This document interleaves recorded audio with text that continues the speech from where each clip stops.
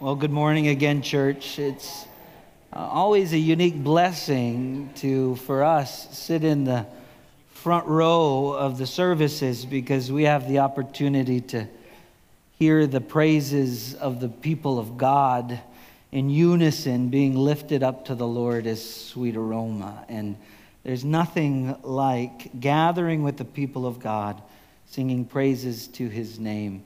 And as we continue our worship this morning, let us prepare our hearts for worship in the Word. Can we pray? Father, we rejoice and we celebrate that we serve a living God. We thank you for Christ and Him crucified. Father, this morning as we transition our worship to your Word, we pray, Lord, that you would prepare our hearts and our minds to receive the truth therein. We pray that your word would, as it said in the word, is sharper than any two-edged sword, would speak to our hearts, would identify areas that we need to change or shift, and that your Spirit would guide and direct us in light of it. So, Father, this morning, what we know not, teach us. What we have not, give us. And who we are not in Christ, we ask that you'd make us, and we ask it all in the mighty name of Jesus. Amen. Amen. Many of you know my wife and I, we have 3 kids. And our youngest, he recently hit the 6-month mark. And so whenever someone reaches 6 months, they always want them to go in for their 6-month checkup at the doctor's office. And the purpose of that checkup is in order to monitor his growth and his development. They want to make sure that he's meeting certain marks of maturity. They want to make sure that he's developing as he should. And so some of the things they checked up was they checked his weight, checked the length of his body. They also checked the circumference of his head.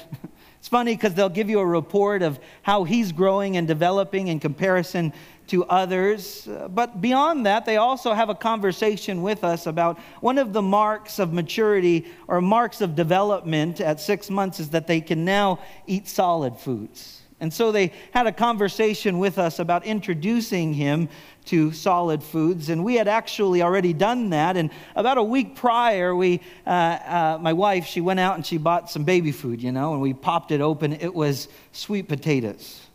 And I'll tell you this, out of all the markers of development, this is one of my favorites, as they get to eat for the first time. It's always exciting. And so we got a spoonful of that sweet potatoes, and we touched it to this little guy's lips. And he was sucking on a little bit, saying, "What is that?" And then he opened his mouth a little bit, and we popped it in, and he began to taste it for the first time. And boy, that boy's face lit up. His eyebrows were raised, and with each subsequent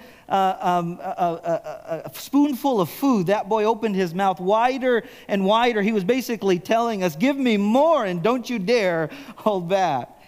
And it's such a joy for us as parents. But not only that, he has 2 older sisters. And so we've got a 3 and a 5-year-old, and our 3-year-old, she likes to play airplane with it, as she gets to feed him.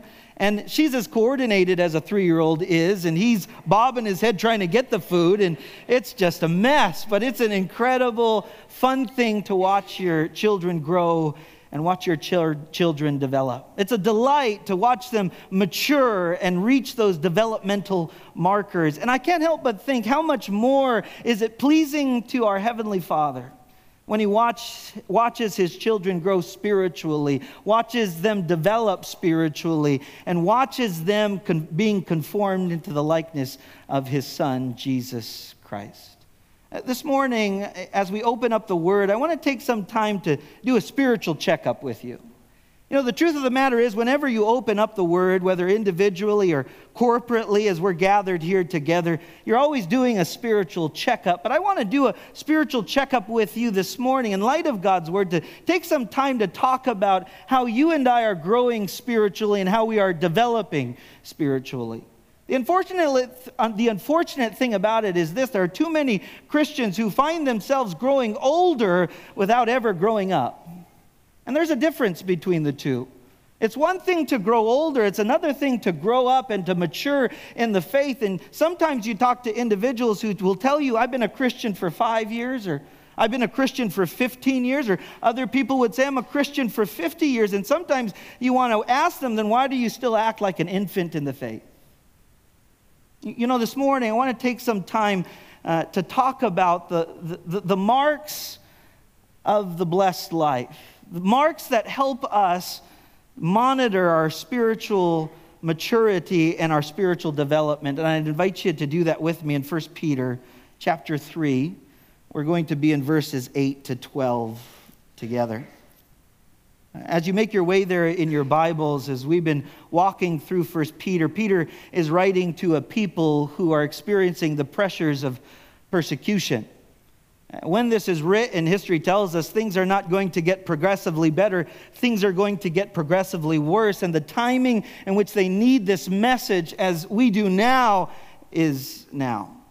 And so as they receive this message, Peter has been writing to encourage them, to remind them of their identity in Christ, to remind them of what it means to be a part of the church. They are living stones connected to the living stone, who is Christ the Lord. And then in chapter 2, he reminded them as pilgrims and sojourners, they have a testimony to share before an unbelieving world. And he instructed godly servants and godly citizens and godly wives and even godly husbands.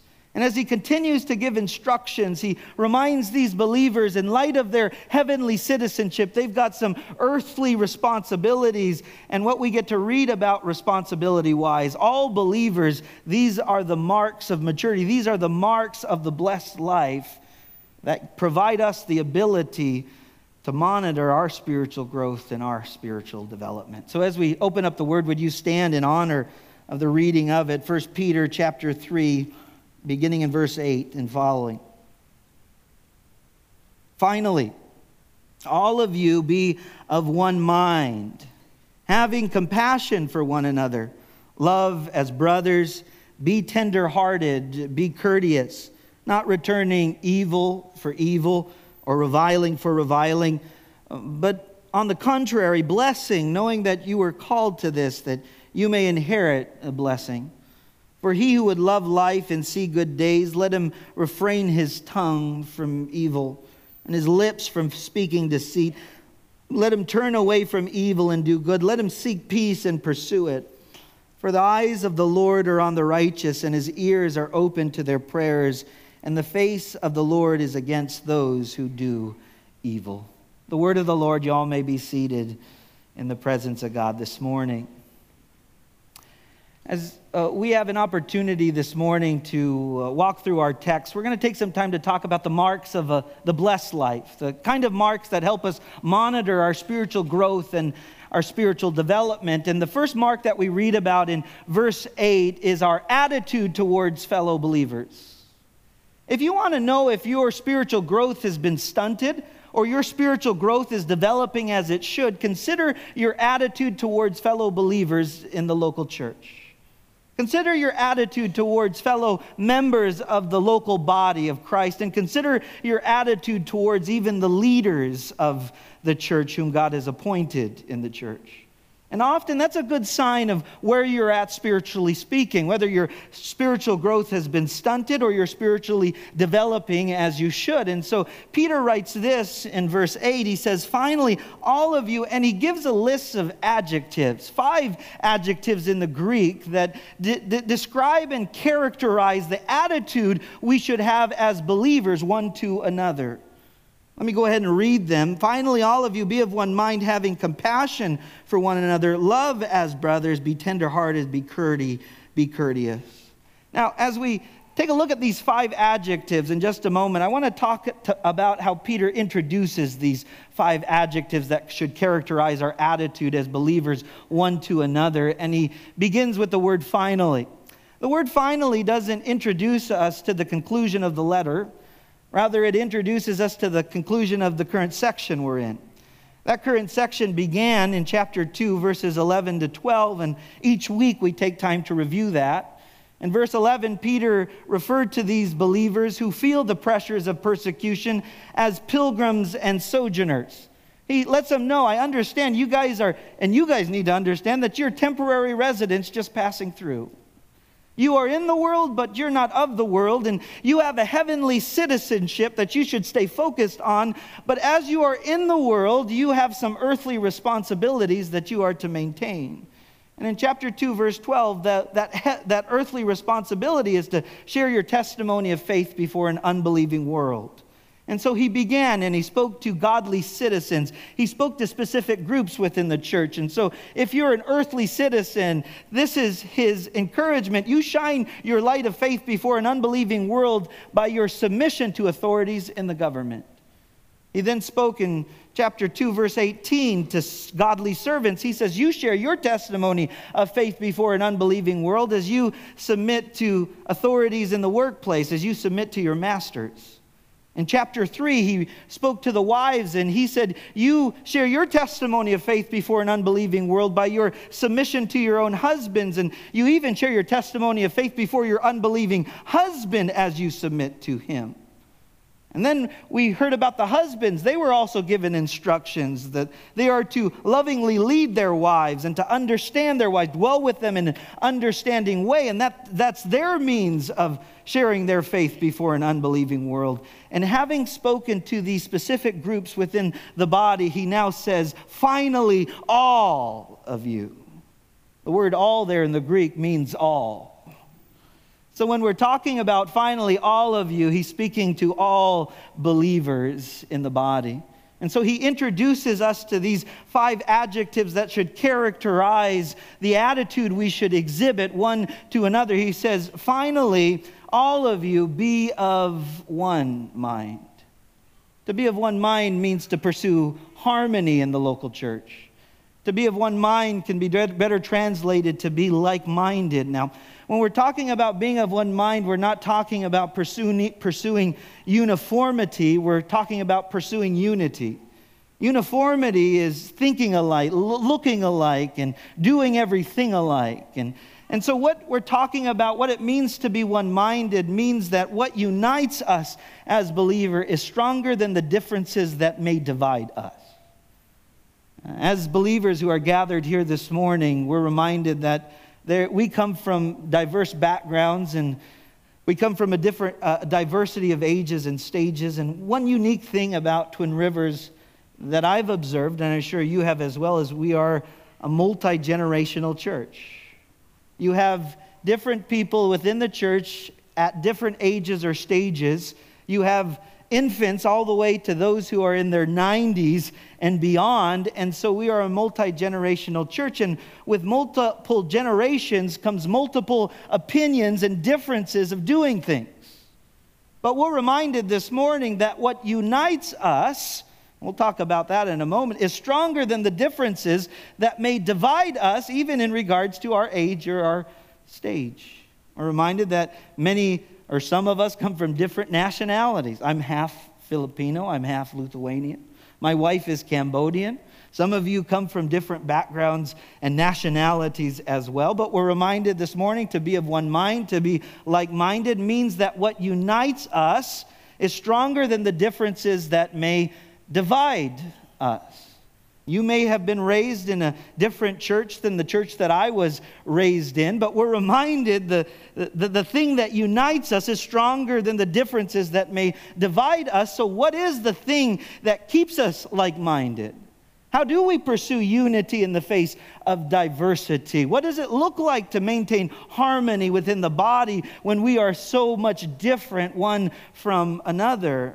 First, we're reminded that which unites us is our common profession of faith in Jesus as our Savior and our Lord.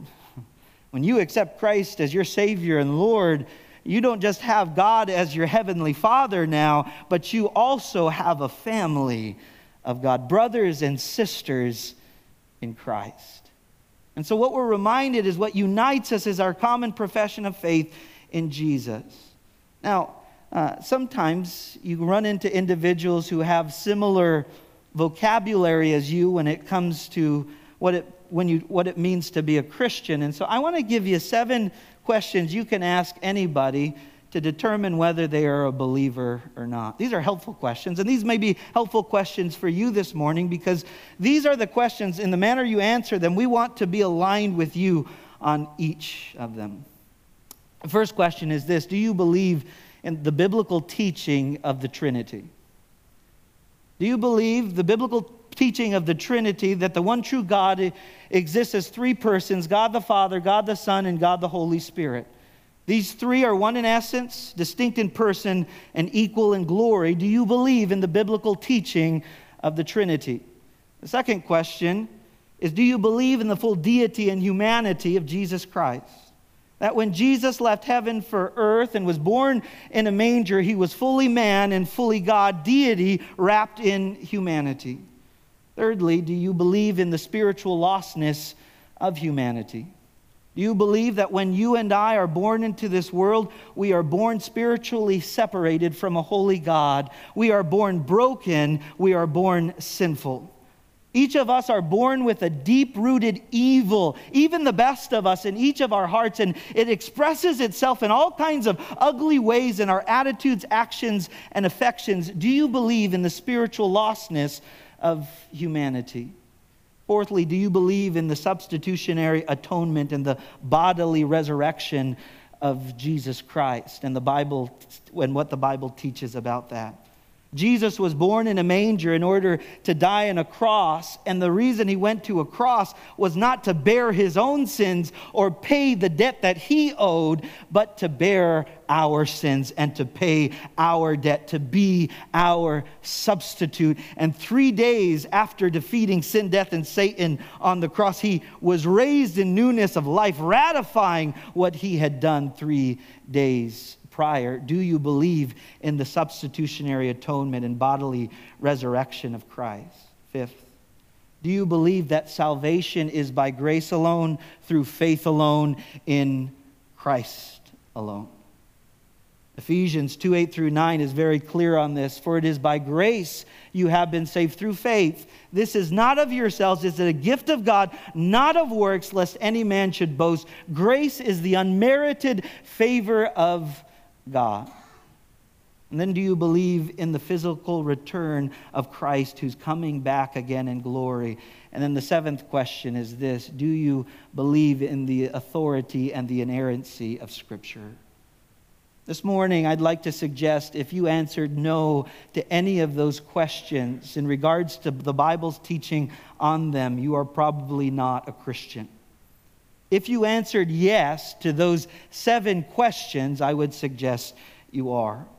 As believers, we need to know what unites us, and it's our common profession of faith in Jesus as our Savior and as our Lord. The second thing that unites us, that's stronger than the differences that divide us, is our common purpose in the faith. As believers and as Christians, we're reminded in Matthew 28:19-20 that our call and our purpose is to go and make disciples of all nations, baptizing them in the name of the Father, the Son, and the Holy Spirit. Teaching them all things I've taught you, Jesus says, and lo, I am with you to the end of the age. Acts 1:8 puts it this way: but you shall receive power when the Holy Spirit is come upon you, and you shall be my witnesses in Jerusalem and Judea, Samaria, and even to the ends of the earth. What unites us is our common purpose. We've been called to go, and we've been called to make disciples. And what unites us in our common profession of faith in Jesus, what unites us in regards to our common purpose in going and making disciples of all nations, is stronger than the differences that may divide us. So Peter begins and says this: be of one mind. But secondly, as we continue, it says be of one mind. Secondly, having compassion for one another. In the Greek there, the word that we get is the word we get sympathy from. So a better translation, I'd suggest, is the word sympathy. And that Greek term literally means to share the feelings of another, to share the feelings of a fellow believer. Different scriptures help us understand what it means to be sympathetic to fellow believers. Romans 12:15 says this: rejoice with those who rejoice and weep with those who weep. Do you share the feelings of fellow believers? when they lose a loved one, when they're experiencing hardship, when they've entered into a crossroads in their life and they don't know if they are going to turn left or they don't know if they are going to turn right, are you with them in the midst of the struggle? You may not know exactly how they are feeling, but you weep with those who weep and you rejoice with those who rejoice. 1 Corinthians 12 verse 26 describes the church as a body. It says, if any one member suffers, all the members suffer with it. Or if one member is honored, all the members rejoice with it. To be sympathetic to fellow believers is to see yourself as a body. Among us are different members, and when one part suffers, we all suffer. Now, there are some parts of the body that are more visible than others. But there are also parts of the body that you don't see. If they suffer, especially those major organs, the whole body goes down. There's something wrong with your kidneys. There's something wrong with your heart. There's something wrong with your lungs. The whole body suffers. But even when it comes to that little pinky toe, there are times you stub that little thing, and I will tell you, the whole body suffers. When one part of the body suffers, to be sympathetic towards one another is to suffer as well. And when one part of the body rejoices or is honored, we all rejoice as a body. So the adjective that should characterize our attitude is that of being like-minded, being of one mind, pursuing harmony, is sympathy. And then thirdly, brotherly love. It says, love as brothers. Brotherly love is more than just calling so-and-so brother or sister. It's talking about treating one another and loving one another as if you're part of the same family. The interesting thing about being a part of a family is you don't choose the family you're born into. But nevertheless, you're family. And you may not always get along with your fellow family members, but you certainly can't get away from them because they're your family. We're reminded if we're going to love as brothers, if we're going to love as fellow family members, we stick with each other in good times, but we stick with each other also in difficult times. Why? Because we're to love one another with a brotherly love. 1 Timothy chapter 5, verses 1 to 2, Paul instructed Timothy to treat those in the church as family. He said, do not rebuke an older man, but exhort him as a father. Younger men as brothers, older women as mothers, younger women as sisters with all purity. So the way we are to treat one another is as family.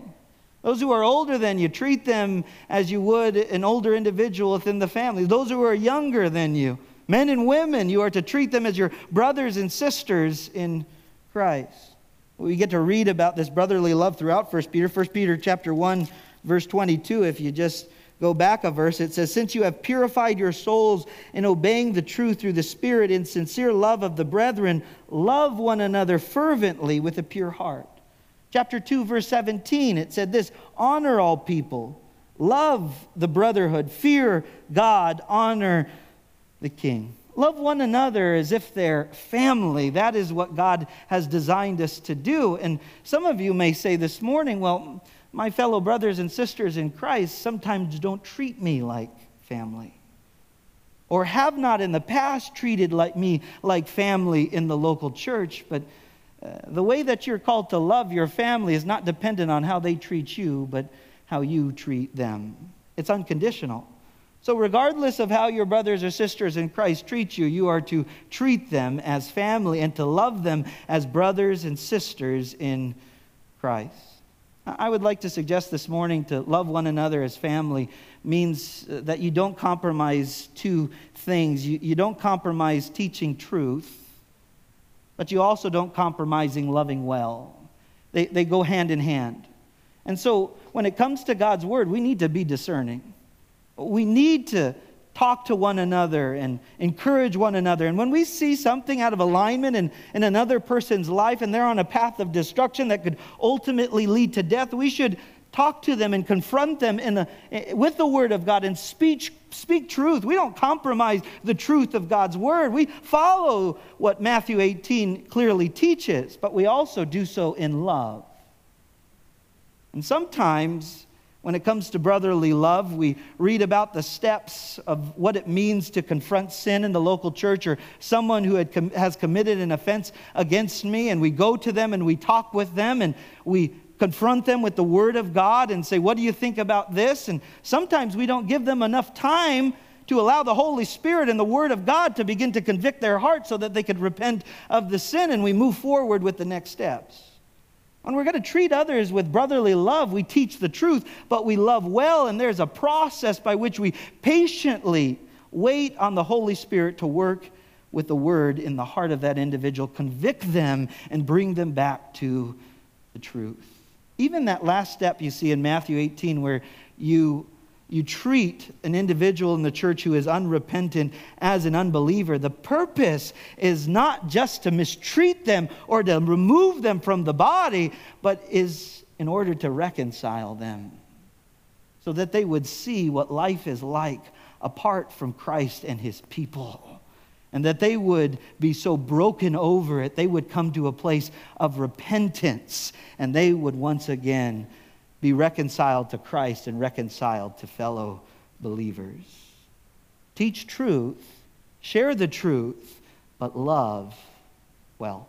And so brotherly love should be that which characterizes our attitudes. And then as we continue to be tender-hearted, it says, love as brothers, be tender-hearted. The word for tender-hearted in the Greek, the root word there in the Greek is the bowels. You know, whenever you feel anxious, worried, stressed, overwhelmed, often you feel it right there, right, in your stomach. Back then, they used to think that the seat of the emotions was not in the mind, but was in the bowels. And so when it speaks of being tender-hearted towards fellow believers and allowing this to characterize our attitude towards fellow believers, we're talking about a deep emotion for fellow believers and being stirred to love and compassion. I'd like to suggest in the original Greek, when you take a look at in verse 8, it says having compassion for one another. That's better translated sympathy. But here, when it speaks of being tender-hearted could be better translated compassion. And the manner in which I would tell the difference between sympathy and compassion is sympathy is feeling what the other person feels, rejoicing with those who rejoice, weeping with those who weep. And I would say compassion goes one step further in regard to being tender-hearted, and it's being stirred and moved to action. You see that in Ephesians chapter 4, verse 32. It says, and be kind to one another, tender-hearted, forgiving one another, even as God in Christ forgave you. And so you are so moved by your heart for them that you are even willing to forgive them. Compassion goes further than feeling bad for them. It's being moved to action on their behalf. The kind of love that Christ has for us is not just one where He looks at sinful humanity in their state of depravity and sees them unable to save themselves, destined for hell and an eternity without God and His people forever, and looks at these poor individuals and says, I feel bad for you. I feel for you. I feel the pain of your circumstance. No, He doesn't just respond with sympathy. He responds with compassion. God demonstrates His love for us in this. While we were still yet sinners, Christ died for us. He was moved to action. The Father sent the Son to be born in a manger, to die on a cross, to be our substitute, and to bear our sins, that we might receive forgiveness and everlasting life. Be tender-hearted towards one another. Now, we're talking about all believers here, but we've just been talking in the first 7 verses about married couples. We talked about the marks of a godly wife, and we talked about the marks of a godly husband in verse 7. How much more should we within the body be treating our wives or our husbands with the same attitudes?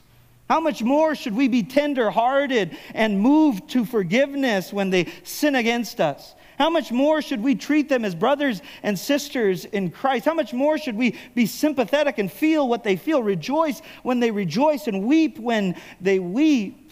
How much more should we exercise in a moment we're going to see humility or courtesy in relationship to them as well, to be of one mind. We're on the same page. We're on the same team.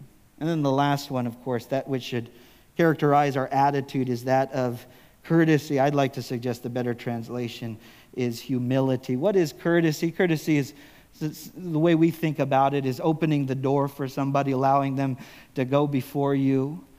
But the idea here is treating others better than yourself. The idea is thinking of yourself modestly and walking in humility. Philippians chapter 2, verses 3-4 says this: "Let nothing be done through selfish ambition or conceit." That's what trips us up at times. "But in lowliness of mind, let each other esteem others better than himself." So have the right view of yourself and treat others as better than yourself. Let each of you look out not only for his own interest, but also for the interests of others. Then you go into 5-11, right? And that's talking about the example of Christ. It says, "Let this mind be in you, which was also in Christ Jesus, who being in the form of God did not consider it robbery to be equal with God, but made himself of no reputation, taking on the form of a bondservant, coming in the likeness of men, being found in the appearance as a man, he humbled himself and became obedient to the point of death, even death on the cross." Christ is our ultimate example of humility. And when others mistreat us, as we're going to see even in a moment, we don't mistreat them back, we bless them. We do good to them because our example is Christ. And through the work of the Word and the Spirit in the heart, God begins to change us and transform us and allow us to adopt the kind of attitude we've been called to exhibit with fellow believers in Christ. So the first mark of a blessed life, and I describe blessing. If you're a blessed individual, you are a recipient of God's divine favor over your life. The first mark of a blessed life that helps us monitor our spiritual growth and development is our attitude towards fellow believers in the local church. That includes members and that includes leadership in the local body. And so this morning, I have to ask you this question. You know your heart and you know your relationship to fellow believers in the church. You know your relationship and your attitude towards the leadership of the church. You know your attitude towards your closest neighbor in the church, the ones you live with. Let me ask you, where are you at in your spiritual growth and development? What areas do you need to grow and develop in? Do you need to be like-minded? Do you need to be of one mind, pursuing harmony? Is it brotherly love and treating one another as family? Is it sympathy and feeling what others feel? Or am I too focused on myself and my needs that I don't take time to learn about what the needs of the rest of the body are? Do I just show sympathy to others, or am I moved to action on the behalf of another and truly love them as God calls me to love them? And do I walk in humility, following the example of Christ, who made himself of no reputation, taking on the form of a bondservant and coming in the likeness of men, and humbling himself even to the point of death on the cross? Christ did not come to be served, but to serve and to give his life as a ransom for many. What an example for us as followers of Christ to follow. If I could give us some next steps for us as we consider where we're at in our spiritual growth and development, I hope all of you can see we have a ways to grow. We have a ways to develop and to mature spiritually. We like to think, hey, I love my brothers and sisters in Christ. But as we walk through these attitudes, there are areas of growth that God still needs to work on our hearts in regards to them. The first step in your spiritual growth process, of course, is first accepting Christ as your Savior and your Lord. You cannot grow spiritually because you are not spiritual until you are born again. You know, there's a lot of individuals in our culture, you talk to them all the time in our day and age, and they will tell you, I'm a spiritual person. They'll tell you they're spiritual because they pray or they meditate.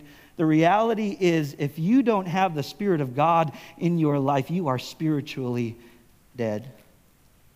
In John chapter 3, verse 3, Jesus answered and said to him, "Most assuredly I say to you, unless one is born again, he cannot see the kingdom of God. To be born again means that you recognize your need for Christ. You admit your sin. You admit your brokenness. You admit that you are spiritually separated from a holy God. You are not a friend of God. You are an enemy of God. But you also admit that Jesus is your only solution.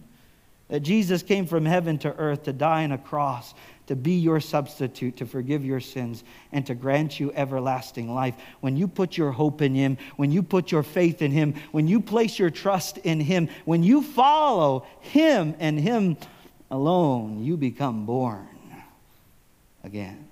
And so the first step is being born again. The second step is continuing to get connected into a church community. It's important to be a part of a local church. It's important to be around fellow believers in Christ, to be of one mind with them, to exercise sympathy, to be those who love as brothers and sisters in Christ, to be tender-hearted, to walk in humility, to love as we've been called to love, to have the kind of attitude we've been called to have. And if I could just give us some practical ways to do that. The first one is check your attitude towards fellow members and leadership in the church. Check your attitude. What's your attitude like to fellow believers in the local? What is your attitude towards leadership in the church, pastors and elders in the church? As you check that, the second thing is make weekend and midweek gatherings a priority. If you're a part of a family, you gather with your family on a regular occasion. And I'm not saying you have to come every Wednesday, but maybe a Sunday, that's an essential thing. Meet with your family once a week at least. It's a good thing to meet with the family of God. You don't just come here because it's encouraging, even though that's part of it. You don't just come here to see so-and-so or to talk with so-and-so, even though that's part of it. You come here to worship the God who created heaven and earth and provided salvation through His Son, and to gather with your family. You make it a priority every week. You know, a couple weeks ago we were out at a conference, and then Sunday came, and the Saturday before, on the weekend, we went to an amusement park before, and my brother had come down with us while we were in California, and we were seeing how long our kids could make it, you know. They start to get tired around 7 p.m., 8 p.m. The amusement park doesn't close till midnight, and they're saying, hey, how long do we stay tonight? You know, how long do we enjoy our time together? I said, we can go as long as you guys want, as long as we make it to church in the morning. Church is a priority. We're going to gather with the people of God. Even when it's not our local church, we want to make the gathering of the people of God a priority. Thirdly, commit yourself to a small group. You know, it's one thing to meet together on a Sunday morning. It's another thing to have conversations that are a bit more transparent and accountability in a circle of those you get to know weekly. And so commit yourself to a small group. Fourthly, join the membership of a local church. Now, as I say that from a place of love, because I don't just say join the membership of our church, but join the membership of a local church. And a lot of folks ask the question, does membership really matter? And I would like to suggest three things in regards to Scripture into why membership matters. First, membership matters because of unity.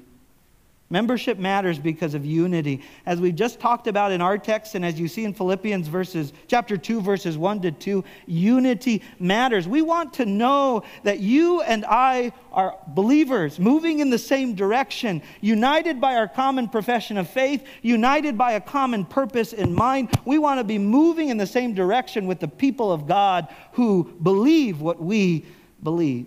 Not just unity, but service. Ephesians chapter 4, verse 11 says, Christ, He Himself gave some to be apostles, prophets, evangelists, pastors, and teachers for the equipping of the saints for the work of ministry. Who are the ones who are to equip you? You don't know who are those who are going to equip you if you're not a member of the local church. And whether membership is formal or informal, membership is a necessary biblical thing that we see in Scripture. Not just unity and service, but also accountability. Matthew 18, Hebrews Hebrews, let me get it right. Hebrews 13, verse 17. It says, obey those who rule over you. Be submissive, for they watch over your souls as those who must give account. Let them do so with joy and not with grief, for that would be unprofitable for you. Can I ask you, how do you know who you are to be accountable to, or who you are accountable for in regards to Matthew 18, if you are not a part of a membership of a local body, whether it's formal or informal? When you obey Hebrews 13, verse 17, how do you know which elders to submit yourself under? Are we to submit ourselves to just any and all elders in the Springfield area or the Lane County area? Certainly not. We need to know who we are to be submissive under, and how much more for the elders and the responsibility they have to watch over the souls of the people of God. Knowing that elders and pastors were going to give a greater account before the Lord, it's helpful to know who's in the body and who's not. Who we are accountable for and those we are not accountable for, because we're going to give an account before the Lord. Membership does matter biblically. And so join the membership of a local church. And then lastly, if I could encourage us in this, repent of that which is stunting your spiritual growth. There's some things that stunt our spiritual growth in our relationship and our attitude towards fellow believers. The first one is pride. Prideful individuals are self-seeking who demand their own way and don't take others into consideration in getting their way. It's my way or the highway. We're not working in harmony. We're going to go about accomplishing what I want and not what is best for the whole body. Secondly, impatience. Impatience. I talked about this earlier. Give people time to grow spiritually, and don't try to be the Holy Spirit in the life of others in the church. You can pray for them. You can encourage them. You can confront them with the Word of God, as we should in relationship to Matthew 18. But you cannot take the Bible, hit it over their head, and hope that they are going to change their heart. Only God can do that. And allow the Holy Spirit to be the Holy Spirit. This is always helpful in regards to marriage. You can pray for your spouse. You can encourage your spouse. You can read verses to your spouse. You can lead them in a devotional and a prayer. But in the end, the Holy Spirit is the one who's going to change and transform their heart. Don't try to play the Holy Spirit even in your spouse's life or your spouse's heart. That includes your children as well. And that reminds us of how dependent we truly are on the Lord.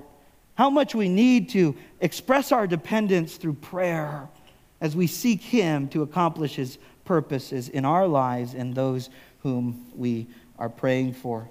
Thirdly, that which we need to repent of that stunts spiritual growth is unforgiveness, bitterness, and hatred. We're reminded this morning that we're not going to pretend that you've never been hurt by the local church in any particular way.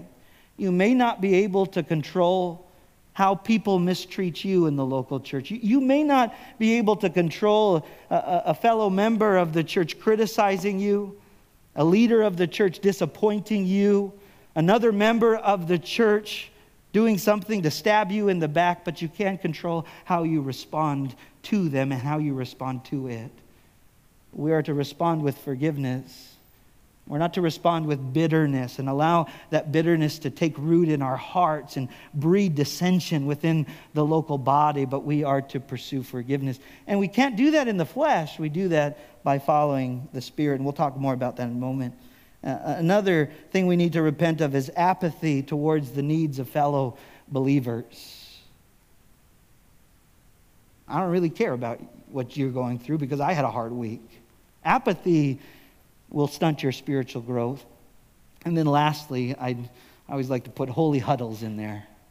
You know, we as churches tend to think that we are the most friendliest church in the world because we meet each other, we see each other, we're excited on Sunday morning, but at times we get so excited to see our fellow believers that we fail to meet with other people on a Sunday morning, other fellow believers that we haven't met. Sometimes it's good to shift your seat around and move from one place in the church to another to get to know other people within the local body. And so, what are the marks of the blessed life that help us monitor our spiritual growth and development? Our attitude towards fellow believers. Secondly, in verse 9, our attitude towards mistreatment and insults. Our attitude towards mistreatment and insults. Now, when you read verse 8, you know that we're talking about how you relate to fellow believers. But when you read verse 9, after reading verse 8, the expectation is verse 9 is not speaking of believers. Verse 9 seems to be speaking of unbelievers, because believers should not be the type who mistreat you, revile you, or insult you. But nevertheless, I would say verse 9 is speaking not just of unbelievers, but believers alike. And one way that we can monitor our spiritual growth and development is how we respond to mistreatment and insults inside and outside of the local church. Let's go and read that. Verse 9 says this: not returning evil for evil or reviling for reviling, but on the contrary, blessing. The content of the command is this: do not repay evil for evil. We see that all throughout Scripture, right? And there's a reason why we see that again and again throughout Scripture. Christ is our example, who did not repay evil for evil. The reason that's there is because we have a natural bent in our flesh to respond to evil with evil. We have a natural bent within our flesh to respond to insults with insult. You know, you might be driving down the road, driving down the highway, enjoying yourself, singing praise songs to the Lord, and then all of a sudden someone cuts you off. You have to step on your brakes, and your first reaction is usually not in the Spirit, where you want to pray for their salvation and ask the Lord to bless them. Your first response is often in the flesh. I don't know about you. I know me, because when someone honks at me, I want to honk back at them. There is a natural tendency within our flesh to repay evil for evil and insult with insult. Romans 12:17, repay no one evil for evil, have regard for good things in the sight of all men. Back to 1 Peter 2, verse 23, Jesus is our example, who when he was reviled did not revile in return. When he suffered, he did not threaten, but committed himself to him who judges righteously. Repay no one evil for evil, insult for insult. Instead, repay evil and insult with blessing. Now, this is easier said than done. The flesh is weak, but the Spirit is willing. And this is a reminder: if you're walking in the flesh, you cannot fulfill that which we've been called to do here. We need the work of the Spirit and the work of the Word, sanctifying our hearts as we are conformed into the likeness of Christ, depending on Him moment by moment and day by day. Well, the word blessing there in the Greek is where we get the English term eulogy. It means to speak well of another. And so when we're talking about speaking well of another, instead of insulting them, instead of doing evil to them, we speak well of them. We desire for them to be blessed. What does it mean for them to be blessed? I said earlier, to be recipients of God's favor. And so when someone does evil to you, or when someone insults you in the Spirit, through the work of the Word and the Spirit in the heart, who's changing and transforming you, what you do is you pray for that individual. You ask the Lord to give you a heart that is sympathetic and compassionate to their current state. You don't just pray for them, you pray for their salvation. You pray that they would experience God's salvific work in their life, and they would receive Christ as their Savior and Lord, and be a fellow brother or sister in Christ. I will tell you, that is not easy in the flesh. But we're not called to do it in the flesh. We're called to do it in the Spirit. Galatians 5:16-18, I say then, walk in the Spirit, and you shall not fulfill the lust of the flesh. For the flesh lusts against the Spirit, and the Spirit against the flesh. And these are contrary to one another, so that you do not do the things that you wish. Now, we're talking about our testimony of faith before an unbelieving world. What an amazing thing when we've had friends who were in the world with us, and they're still in the world, and you've trusted in Christ as your Savior and Lord, and they've seen how you've reacted to those who have committed evil against you in the past. They've seen how you've treated those who have insulted you in the past. But when you respond to insult, when you respond to injury with blessing, they say to themselves, I don't know what's going on with him or her, but God is doing something in their heart and something in their life. What a testimony of faith that you have when you respond with blessing instead of reviling for reviling or evil for evil. And then we see the motivation for it. Verse 9 continues, knowing that you were called to this. This is speaking of our call by the Father to receive His amazing grace and His salvation, that you may inherit a blessing. You respond with a blessing in order that you might inherit a blessing. What blessing are we talking about? What inheritance are we discussing? Go back to chapter 1, verse 3. It says, "Blessed be the God and Father of our Lord Jesus Christ, who according to His abundant mercy has begotten us again to a living hope through the resurrection of Jesus Christ from the dead." Verse 4, to an inheritance, incorruptible and undefiled, and that does not fade away, reserved in heaven for you who are kept by the power of God through faith for salvation, ready to be revealed in the last time. Why can you respond to evil and insult with blessing? Because you're just a temporary resident passing through.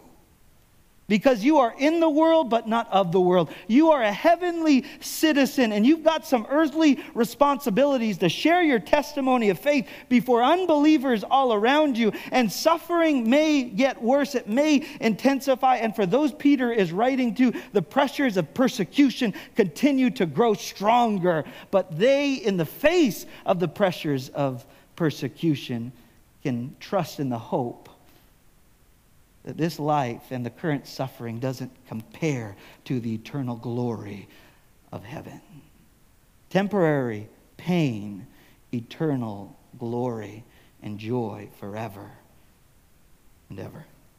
And so verse 9 concludes with the motivation that you may inherit a blessing. And so this morning I'd like to invite us not just to consider our attitude towards fellow believers, but our attitude towards those who mistreat us and those who insult us, because our natural response will tell us, or our response will tell us where we're at in our spiritual growth and our spiritual development. I know I have a ways to grow. The first step is to admit your need. This morning I'd invite us to confess our fleshly tendencies. Lord, when my spouse speaks to me this way, I know what my natural reaction is. Lord, when I'm in the workplace and when this person does that or says that or speaks to me and he acts like he's giving me a compliment, but really he's criticizing me. Lord, I know my natural reaction. But Lord, as I confess my fleshly tendencies, allow me to walk in the Spirit and not in the flesh. Confess your fleshly tendencies. Secondly, ask God to help you endure evil and insults with patience and grace. If you experienced problems yesterday and you know you're going to experience problems today, you better start your day on your knees, asking God to help you endure with grace and patience. And then thirdly, ask God to help you follow Christ's example. Fix your eyes on Christ and Him crucified. Follow His example. Let this mind be in you, which was also in Christ Jesus. Philippians chapter 2, verses 5 to 11 serve as such a great example for us. So the marks of a blessed life that help us monitor our spiritual growth and development, our attitudes toward fellow believers, our attitude and our response to those who mistreat us and insult us. And thirdly, our attitude towards life in difficult times. If you want to know if you're growing spiritually or where you're at in your spiritual development, consider how you respond to life in difficult times, because the invitation in regards to a spiritually mature believer, the mark of maturity of a believer is to enjoy life even in difficult times. Peter now says and it's an explanation of how and why you can respond with blessing to those who revile you, insult you, and do evil to you. And he quotes Psalm 34 here. He quotes a psalm written by David, and we're reminded that David wasn't experiencing easy times. He was experiencing difficult times, but he still invites the reader to join him to enjoy life, to love life, and to experience good days. If you take time to read Psalm 34, you'll read that David describes his fears in verse 4. He describes his troubles in verse 6 and 17 of Psalm 34. He describes his afflictions in verse 19, and he describes his broken heart in verse 18. But in the midst of the difficulty, his eyes were fixed on the Lord. And so the invitation of our text is to pursue the mark of maturity and the mark of a blessed life, which is to enjoy life, to love life, and to experience good days even in difficult times. And Peter, quoting David, tells us how. He begins and he says, "For he who would love life and see good days." To love life and see good days means to enjoy it. You may be facing the most difficult of times, but what we're reminded of, what David knew, is that enjoying life and loving life and experiencing good days is not dependent on the absence of pain and is not dependent on the absence of problems. It's dependent on the presence of God. It doesn't matter what's going wrong as long as you know who's in control. And so it says this: first, he must control his tongue. You want to enjoy life? Control your tongue. Text says here, let him refrain his tongue from evil and his lips from speaking deceit. You know, if you think about your tongue, the tongue is small. Scripture often refers to it, but it's often deadly. Gossip is like a little fire that can spread like wildfire. If you want to control your tongue, there's some helpful text in Scripture. If you have trouble controlling your tongue, and most of us would say, yes, we do, especially when we find ourselves in difficult times, I'd give you two anecdotes. The first one is to read James 3 on a regular basis, and would be to memorize Psalm 141:3. Let me read Psalm 141:3 to us. It says, "Set a guard, O Lord, over my mouth. Keep watch over the door of my lips." Father, protect what comes out of this mouth, because I know my tongue can be deadly. If you flip back a couple pages to James chapter 3, let me read it. It says, "My brethren, let not many of you become teachers, knowing that we shall receive a stricter judgment, for we all stumble in many things. If anyone does not stumble in word, he is a perfect man, also to bridle the whole body. Indeed, we put bits into horses' mouths that they may obey us, and we turn their whole body. Look also at the ships, although they are so large and driven by fierce winds, they are turned by a very small rudder, wherever the pilot desires. Even so the tongue is a little member and boasts great things. See how a great forest, a little fire kindles, and the tongue is a fire, a world of iniquity. The tongue is so set among our members that it defiles the whole body and sets on fire the course of nature, and it is set on fire by hell. For every kind of beast and bird, of reptile and creature of the sea is tamed and has been tamed by mankind, but no man can tame the tongue. It is unruly, evil, full of deadly poison. With it we bless our God and Father, and with it we curse men who have been made in the similitude of God. Out of the same mouth proceed blessing and cursing. My brethren, these things ought not to be so. Does a spring send forth fresh water and bitter from the same opening? Can a fig tree, my brethren, bear olives, or grapevine bear figs? Thus no spring yields both salt water and fresh. You know, there's a saying that goes, if you don't have anything good to say, don't say anything at all. And as you rely on the Lord to guard your mouth, to guard your tongue, it's better to hear and listen more than you speak. There have been a number of occasions, I'm sure you yourself or been in a conversation with another when they've said, you know, I probably shouldn't say this. Well, don't say it. And you may in your flesh not be able to hold back on that, but through the Holy Spirit, you indeed can. So control your tongue. Control your tongue. Guard against speaking deceitful words. And then secondly, turn away from evil. It says, verse 11, let him turn away from evil and do good. Let him seek peace and pursue it. So turn away from evil. That's what repentance means. Repentance means to change your mind. That leads to a changed direction.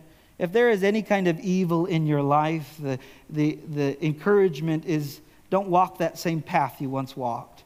If you know when you turn on the television that you're going to be tempted towards evil, don't turn on the television. If you know your cell phone is a cause for iniquity and sin in your life and a cause for temptation, get rid of your cell phone. If you know if you take a certain path or a certain road home, or you're around certain people and they bring out you to gossip about this or to gossip about that, cut those people out of your life. Get serious about sin to the point you say, I'm going to turn my back to it and walk towards the way of the Lord. So turn from evil. Turn to Christ. Follow after Him. Pursue peace. As you pursue peace, you follow what God has called us to in regards to our relationships with fellow believers, but also in the world. We speak up for truth. We are discerning, but when we can pursue peace, we pursue peace in all ways. As we continue to read, it also says, let him turn away from evil and do good. Let him seek peace and pursue it. And here's the reason why. For the eyes of the Lord are on the righteous, and His ears are open to their prayers. This is the encouragement. This is the... Why should you control your tongue? Why should you turn from evil and pursue peace? It tells us God is watching you. And when it talks about God watching us as those who are under the shepherd's care, we don't have to fear. We have a reason to rejoice, because with ears He hears the prayers of His people. And so this is really an encouragement to you who walk in righteousness, who control your tongue, who turn your back towards evil, and you pursue peace. You don't revile those who revile you. You don't insult those who insult you. You don't repay evil for evil. The Lord is watching you, and He hears your prayers, and He answers according to His will. But this is the warning. It says, but the face of the Lord is against those who do evil. You may be a believer and you may be a Christian, but when you walk a path of sin, the Bible is very clear in regards to our text, the face of the Lord is against those who do evil. I don't want God to be my foe. I want Him to be my friend. Continue to control your tongue through the power of the Spirit who resides in you.